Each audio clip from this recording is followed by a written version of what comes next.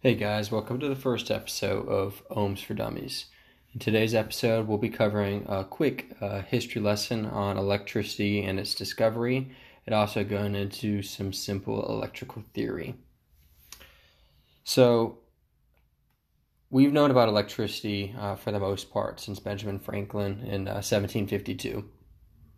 Lots of people have heard the story of him with his kite, the silk string, and the key, and from what we know from the legend and the story, he was able to identify an electrical charge in the air from the lightning storm, proving that lightning was in fact electricity. So we fast forward to a few other forefathers of electricity and the discovery of such. In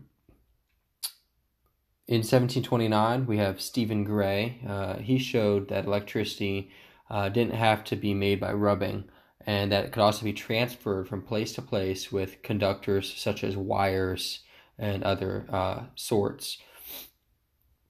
In 1733, we have Charles Francois Dufay.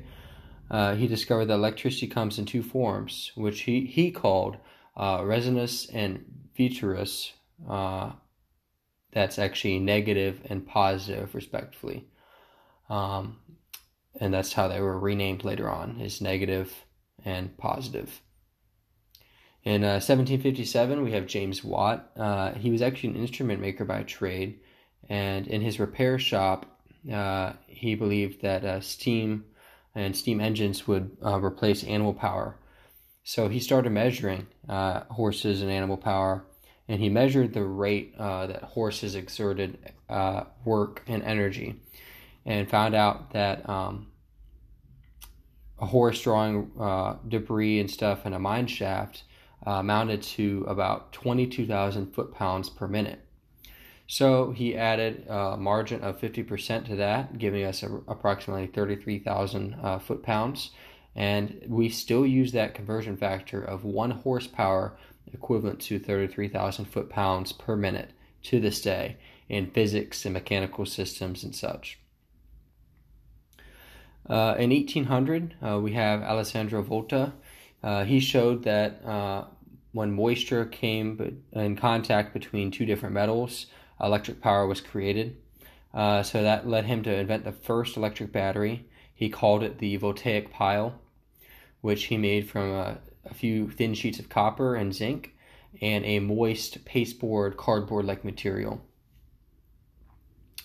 He discovered that the chemical reactions between those could be used to create positive anodes and negative cathodes.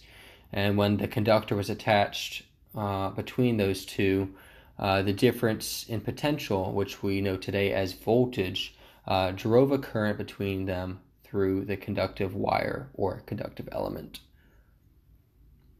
One of the most important fundamentals that we have learned about electricity is Mr. George Simon Ohm. In 1827, he determined a fundamental relationship between voltage, current, and resistance. And today we add power into that, what we call Ohm's law. And his original discovery was I equals E divided by R. That means current equals voltage divided by resistance. We have a great theory from Mr. Michael Faraday in 1831, discovering electromagnetic induction, which is how we get motors and generators. He discovered that when he spun a magnet inside of a coil of copper wire, a tiny current flowed through the wire, creating electrical charge. And of course, that is a principle of how electricity is produced at generation stations, hydroelectric dams, and so forth to this day.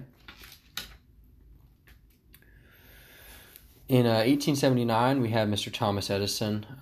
He's known for creating the first practical incandescent electric light bulb, not the first light bulb. He also developed and built the first power plant in New York City, which was actually generating power in direct current, which we will talk about a little bit later on. In 1888, we have Mr. Nikola Tesla. He invented our first practical AC motor and also multi-phase power transmission systems. It was with him that we also started getting hydroelectric power production, and he worked along people such as George Westinghouse and created really just the first ability and practical way to distribute power through the alternating current system. So as we know, everyone has heard about Mr. Edison and Mr. Tesla and the battle between them. Both of them have very important attributes that they brought to electrical discovery. But a very practical thing we use to this day in domestic United States and other countries is the alternating current system. Alternating current means that a current flow through a conductor is alternating at a sinusoidal waveform, a frequency in the US of 60 hertz.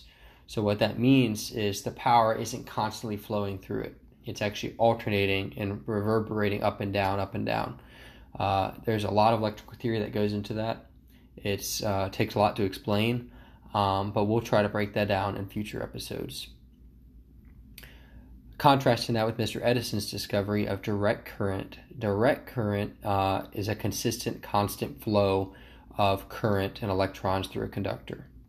So what the alternating current of Mr. Tesla allows is for a lot more distance traveled with less effort within the conductor, which allows us to have longer distances between substations and boosting transformers, step-up transformers, and so on and so forth.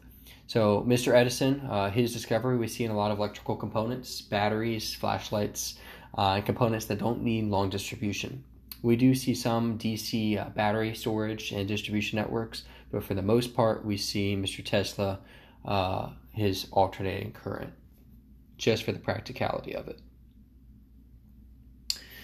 We also know, as we discussed earlier, we have Mr. Watt. Power was named after Mr. Watt, and that's what we know with wattage of light bulbs, toaster ovens and microwaves, space heaters. All of those are named after power consumption. So talking about Ohm's law, that's what we're going to transition to now. Ohm's law can be broken down, like I said, into I equals E over R. So there are four fundamental elements of Ohm's law. I, which stands for current, and current is measured in amps or amperes. V or E, it's used interchangeably. That is voltage, and voltage is measured in volts. We also describe voltage as potential, electric potential. The next one is R, and that is resistance, and that is measured in ohms, and that is named after Mr. Ohm himself. And then we also have power, that is measured in watts, and like I said, that's named after Mr. James Watt. So I'm going to use the explanation that we use a lot of times describing current, voltage, and resistance of a garden hose. Think of a garden hose. Think of you having water flowing through it.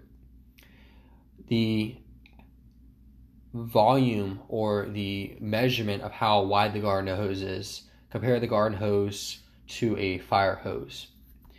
You may have the same pressure, or PSI, also known as pounds per square inch, of water flowing through that, but the gallons per minute at that pressure is higher in a fire hose. Yes, you have the same pressure, but you have a lot more volume. That is where we describe current in a conductor. It's the volume, it's the push behind the electrons in a conductor. Voltage is described as the pounds per square inch, or the speed or the pressure of the water in the hose. So that is voltage. Resistance is, say, when you're kinking the garden hose. You can't completely shut it off sometimes unless you kink it 4 or 5 or 6 times. So as you're doing that, it's slowing down the water flow, but the water is still flowing. That pressure on the circumference of that hose, or closing in and making the orifice smaller, where the same amount of water at the same pressure has to flow through there, it is described as resistance in the electrical field. So we're going to describe Ohm's law to finish this episode out. And like I said, this is just a quick overview. We'll dig into all these concepts a little bit later on. But there is something called the Ohm's law circle, which is very, very helpful with anyone in the electrical industry, electrical engineers, electricians, or religious people that want to get an understanding of electricity. So this is a formula-based circle that looks like a pie. Some people call it the pie chart, or some people call it the pizza. It really doesn't matter. It's the same thing. So we have 4 different quadrants, and each of those quadrants are subsectioned into 3 different thirds or slivers. So it's a 12-piece pizza. In the top left quadrant, we traditionally have power in watts. And if we are looking for power in watts, but we do not have that power in watts, and we're trying to derive it from other elements that we know in Ohm's law, we can derive power from voltage times current, or I times V, or I times V. We can also derive it from I squared times resistance, or current squared times resistance. The third way we can derive power is from voltage squared, or E squared, over resistance. So that's E squared divided by R. The way we can derive voltage, or volts, like I said, the symbol for that is either E or V, is I times R, or current times resistance. We can also derive it by utilizing power and current, which is power in watts over current in amps. We can derive it with being given power and resistance by taking the square root of power in watts over resistance in ohms. We can derive ohms by taking voltage over current. We can also derive it by taking voltage squared divided by power in watts. And the third way we can derive ohms, or resistance, is power in watts over current squared. We can derive amps, also known as amperes, from voltage divided by resistance. We can also derive it by power in watts divided by voltage. And the third way we can derive it is the square root of power divided by resistance. So this has been a quick analysis and overview of the discovery of electricity and electrical theory and the fundamental laws of electricity, which what we use are Ohm's law. Like I said, Ohm's law was discovered in 1827 by Mr. George Simon Ohm. A person that is also named after in Ohm's law is Mr. James Watt, who discovered horsepower, which we use to this day.